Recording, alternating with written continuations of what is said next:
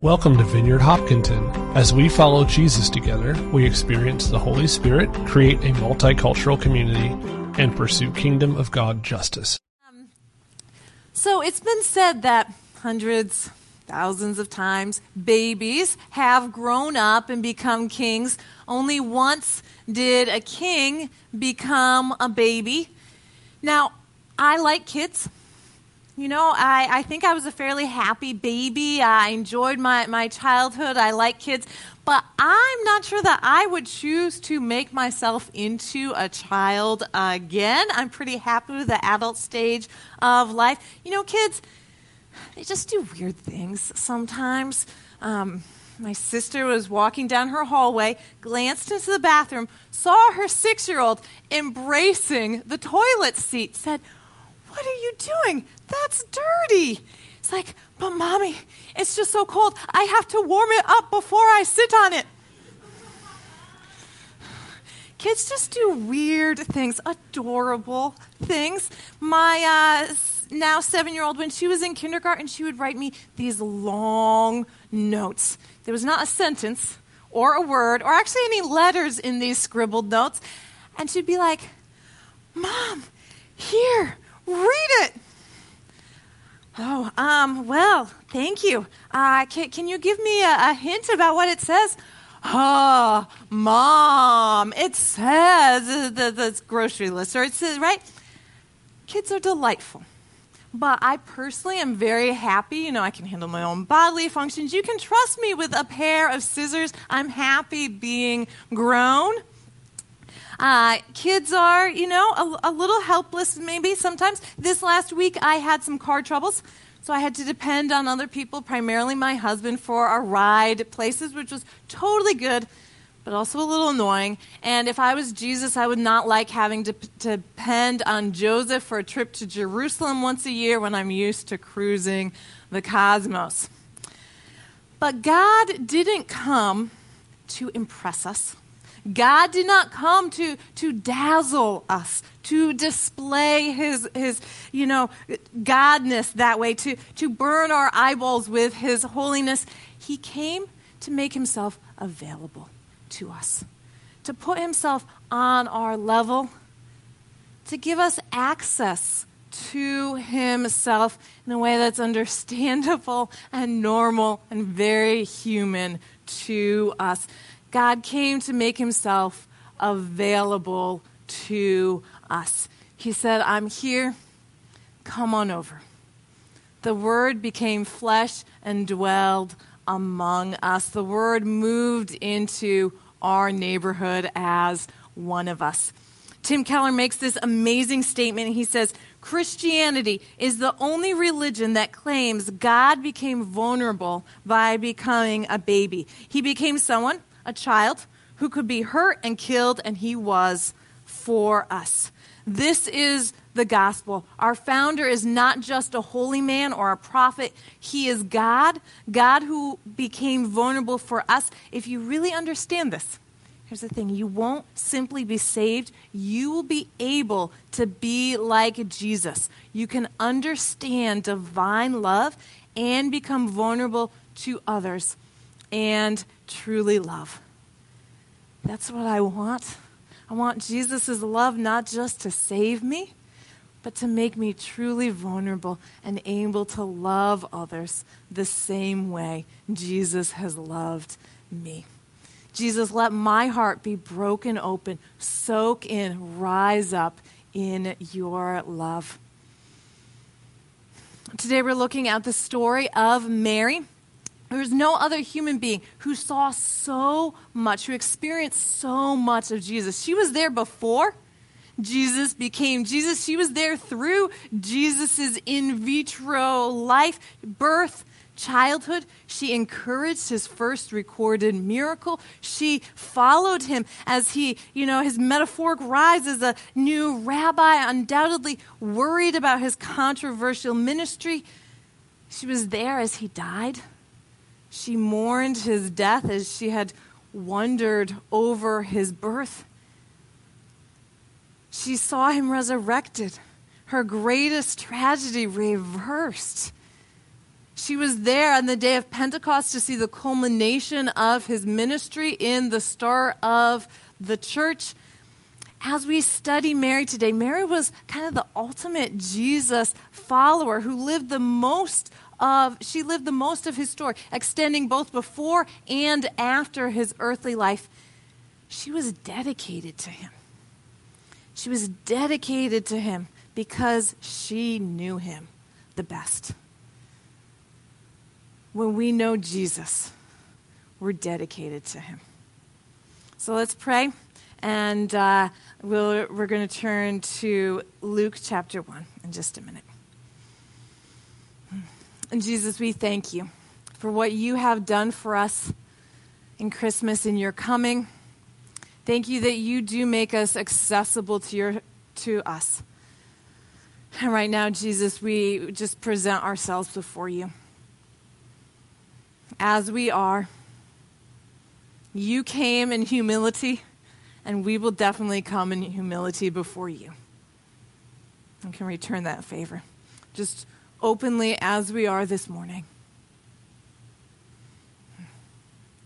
Would you touch our hearts, places of hurt, pain, confusion this morning, stress, anxiety? We lay all of who we are before you, Jesus. Would you shape us and form us in our core, in our hearts and our minds, through your word this morning. In Jesus' name, amen. All right, well, if you want to turn in your Bibles to Luke chapter 1. If you're joining us online, you can turn with us. If you have a phone, I want to look at that too. We've also got some Bibles in the back if you want to grab that. This is Luke chapter 1, verses 26 through 38.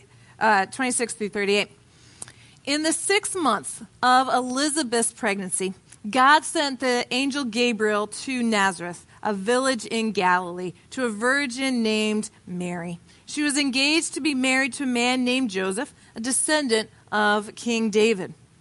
Gabriel appeared to her and said, "Greetings, favored woman. The Lord is with you." Confused and disturbed, Mary tried to think what the angel could mean. "Don't be afraid, Mary," the angel told her, "for you have found favor with God. You will conceive and give birth to a son, and you will name him Jesus. He will be very great, and he will be called the Son of the Most High. The Lord God will give him the throne of his ancestor David, and he will reign over Israel forever. His kingdom will never end." Mary asked the angel, "But how can this happen? I am a virgin." The angel replied, "The Holy Spirit will come upon you, and the power of the Most High will overshadow you. So the baby to be born will be holy, and he will be called the Son of God.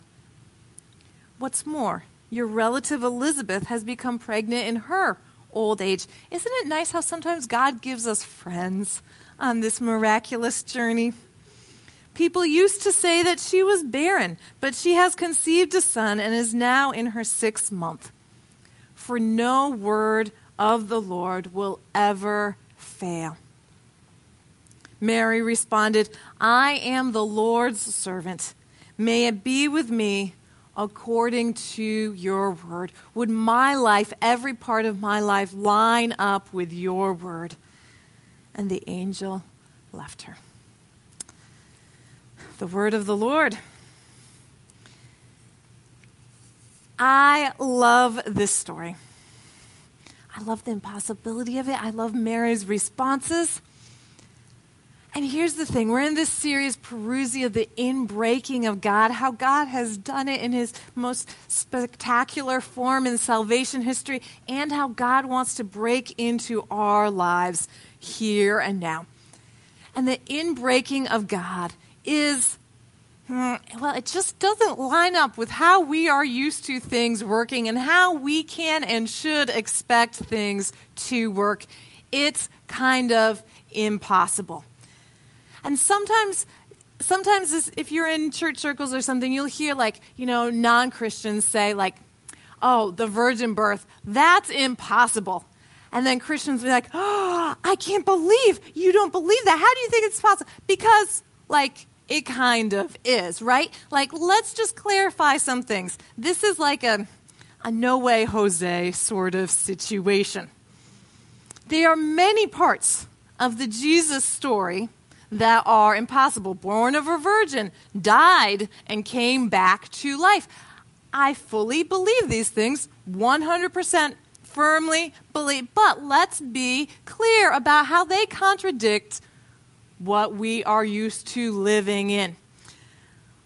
Sometimes we think that people in the Bible, that they believed these things, or that early Christians all got on the bandwagon of, a resurrected rabbi, and everyone believed these things because, it was a simpler time, and they were a little bit more superstitious than we are, and we're just, more scientific, and so we know where babies come from, and we know that dead people stay dead.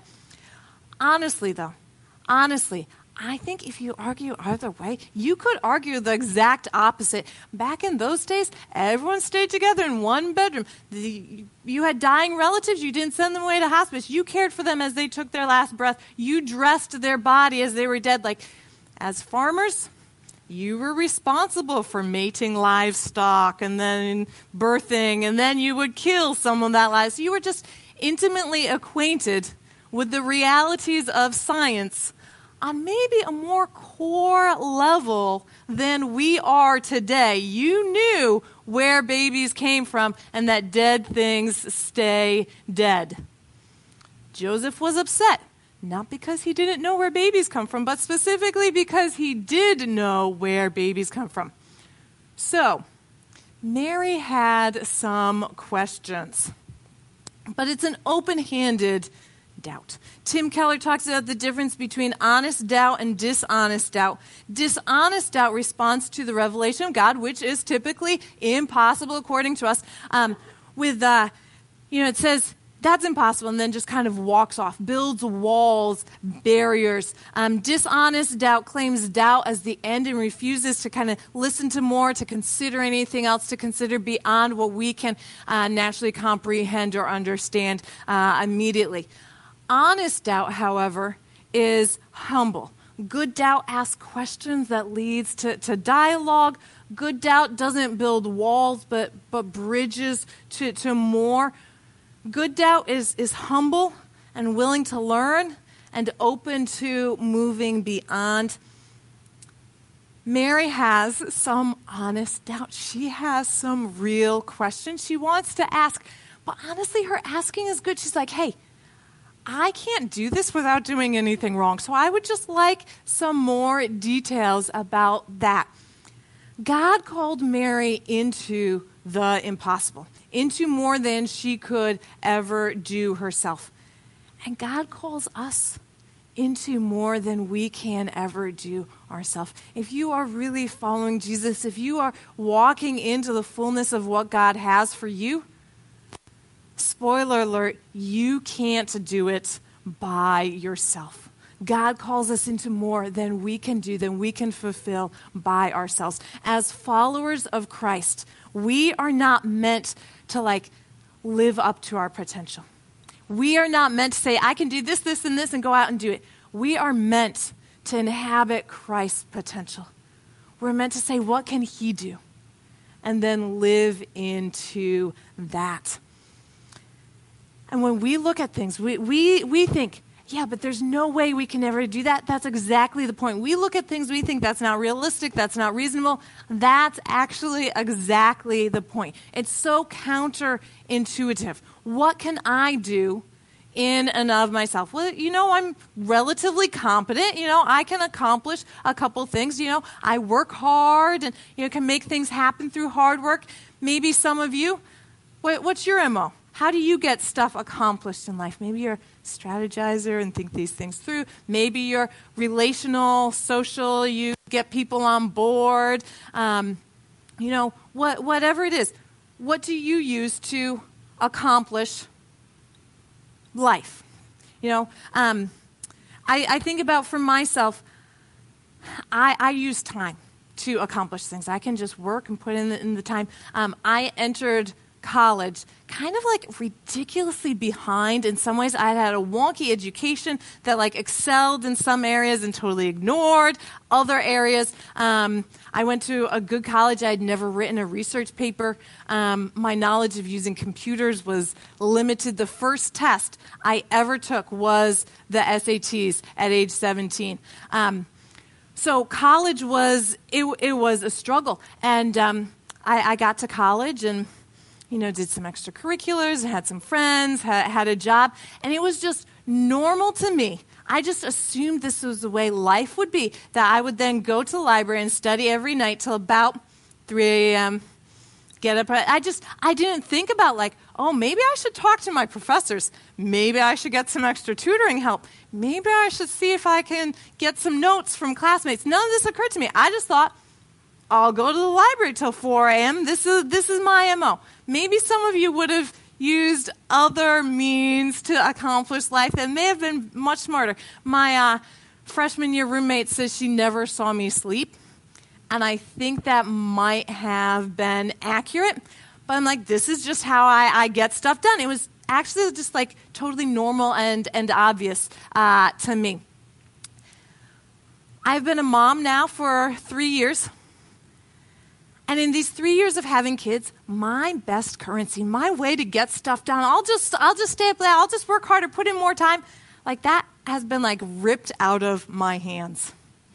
I do not have my best tools anymore. And that's okay. Because what I can do in and of myself yields me results. There is a ceiling to what I can do. There is a ceiling to what I can accomplish. There's no ceiling to what God can accomplish. I've learned to sit back. I've learned to let God do things. I've learned to make myself a servant of the Lord in new ways. We have to let go of a God who's like our servant and make ourselves actually servants of God, doing what he wants, his way, his means, his timing.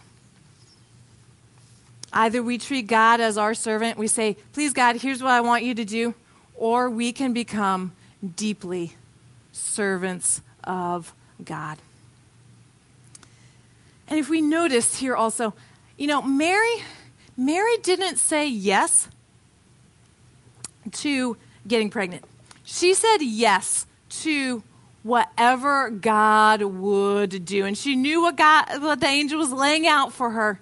But she said yes to what God would do. She didn't say, okay, great, now I will go out and, get myself pregnant. She said yes. And then she waited for God to do it. She waited for God to accomplish and carry out what he had called her to do.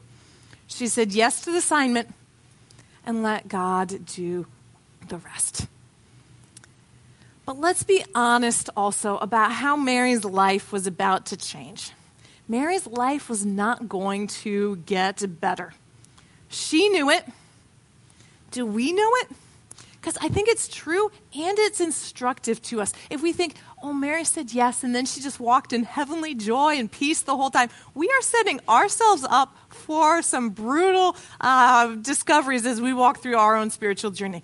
She said yes to Jesus and then was pregnant out of wedlock. I mean, people were killed for this back in the day. She said yes to Jesus and then, had to flee the border as a refugee, with a young child.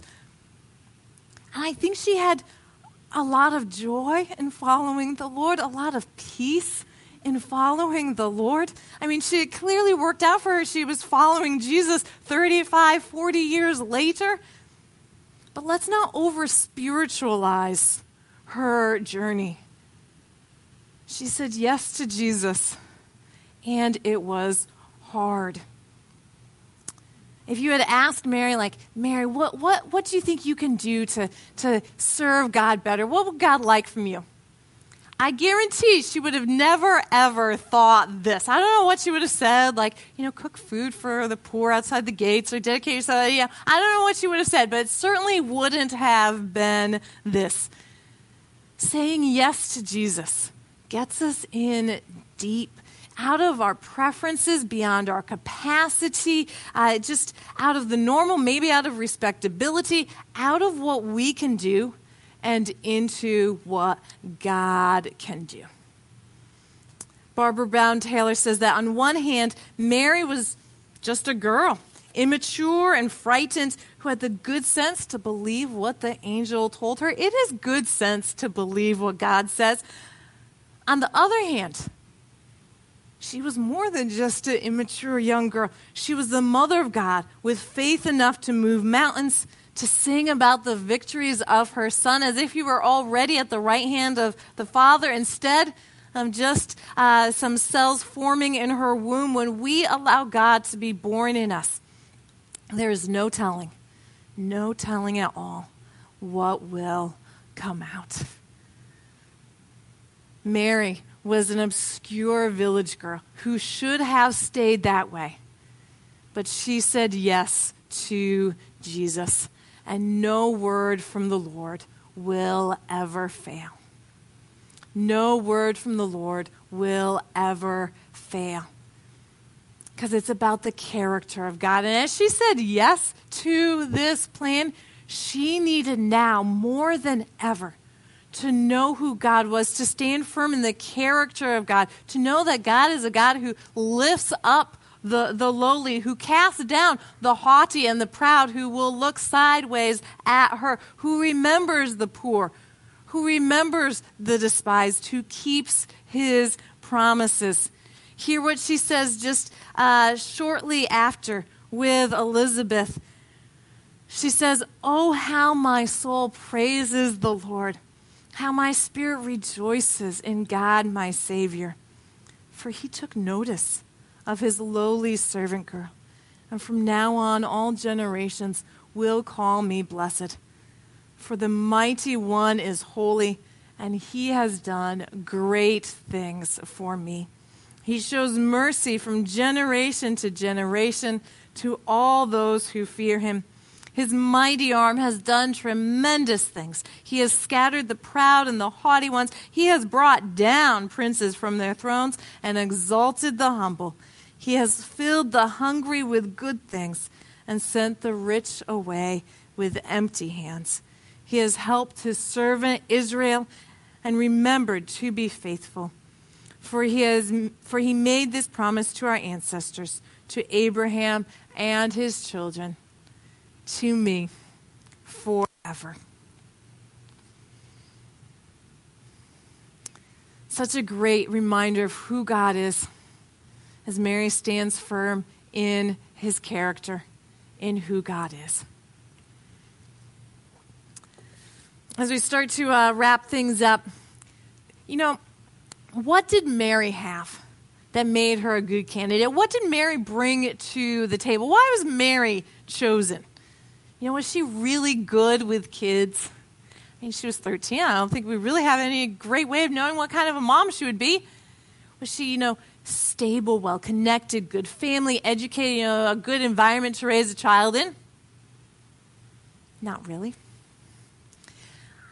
Guys, I think this is really important. Mary has nothing for qualifications that you and I do not have. In fact, there may be some here who are actually better qualified than Mary was. But it doesn't mean anything if you're not yielded. She said yes to Jesus. She was fully yielded. And that is what garners the Lord's favor. That is what makes you highly favored and chosen. I just think it's so crucial for us to really understand in the kingdom of God that you can be quote unquote better qualified, quote unquote better, educated, better whatever. And it really doesn't mean anything. It's worthless if you're not yielded, if you're not surrendered. And we spend so much time working on our qualifications. and so little time working on our yieldedness. I mean, Jesus, right now, would you work on my yieldedness? I have enough qualification. I mean, I'm okay. I need more yieldedness. My qualifications will not get me far. My yieldedness. Oh, it's no telling what Jesus will do with that. And friends, what we are talking about here is the impossible. Mary is used at a unique moment of the salvation story.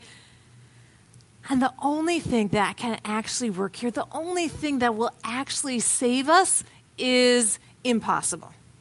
One of my friends, he preached an Advent sermon, and it was entitled, "Nothing That Can Save Us is Possible." Nothing that can save us is possible. You know, if it's possible, good, cool, great, good idea, go ahead and do it, awesome, wonderful. But if it's possible in our little realm, it's not going to radically transform and change our situation. It's not going to save us. Nothing that will save us is possible. Like, think about what would have been like a little bit more normative, a little bit more possible in this scenario. You know, the most probable candidates for, parenthood, like, let's choose Zechariah and Elizabeth. They're already married, a good godly couple, priestly family. They did indeed miraculously give birth to a child, a prophet. John the Baptist, Mary and Joseph could have gotten married, good Jewish family, raised, and accepted. He could have become a great rabbi. It just doesn't have the same, punch to it, does it? It's not impossible enough to actually save us. Into this, gaping hole, this gigantic salvation impossibility, God pours his grace and his power and his goodness, and it's enough to save us. The only other person to have had such direct divine intervention in his birth is Adam. Adam was born totally of the will and the initiative of God. Jesus is born the will, the initiative of God. In Adam, humanity is birthed. In Jesus, a new humanity is birthed. In Jesus, we have a new way of being human, of living into God's restoration and redemption for us. Jesus ushers in a new way of being human, and it is enough to save us. His name will be called Jesus. Parents typically name their kids. It's their right. You make the baby. You name the baby. The angel says, no, it's not your baby. It's God's baby. We're going to name him. His name will be called Jesus. When Jesus comes into your life, he's in charge. He calls the shots. He defines the situation. He starts the situation. And that is a good thing. As Mary says yes to Jesus, her surrender sets in motion the resurrection. Her surrender leads to her spiritual resurrection. Her surrender leads to the foot of the cross and to Easter, to Resurrection Sunday. And that's what saying yes to Jesus does for us. It allows Jesus to come in, to break into our circumstance and our situation. It allows Jesus to do way more than we could ever have done in and of ourselves. Our yes to Jesus radically changes things, and it allows for an impossible that is enough to save us. Friends, let's stand together. The worship team, you guys can come on up.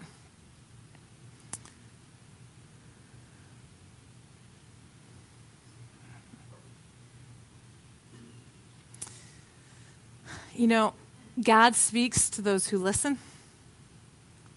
God uses those who are willing. God says yes to those who say yes to him. I think as we look at Mary's example, as we ask, how does God break into our world? We want to respond with Mary's same attitude.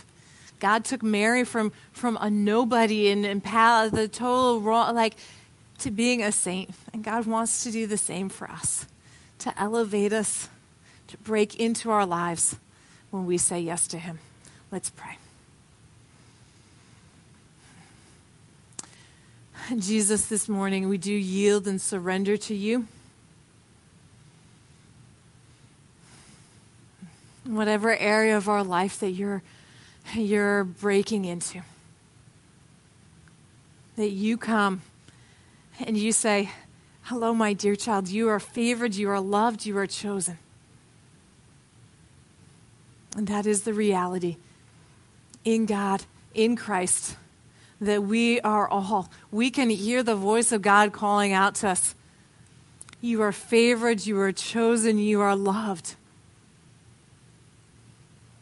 And God has great things for us. So this morning we say yes, we yield, we surrender to what you have for us. We say, come, Holy Spirit, come, Lord Jesus. Amen.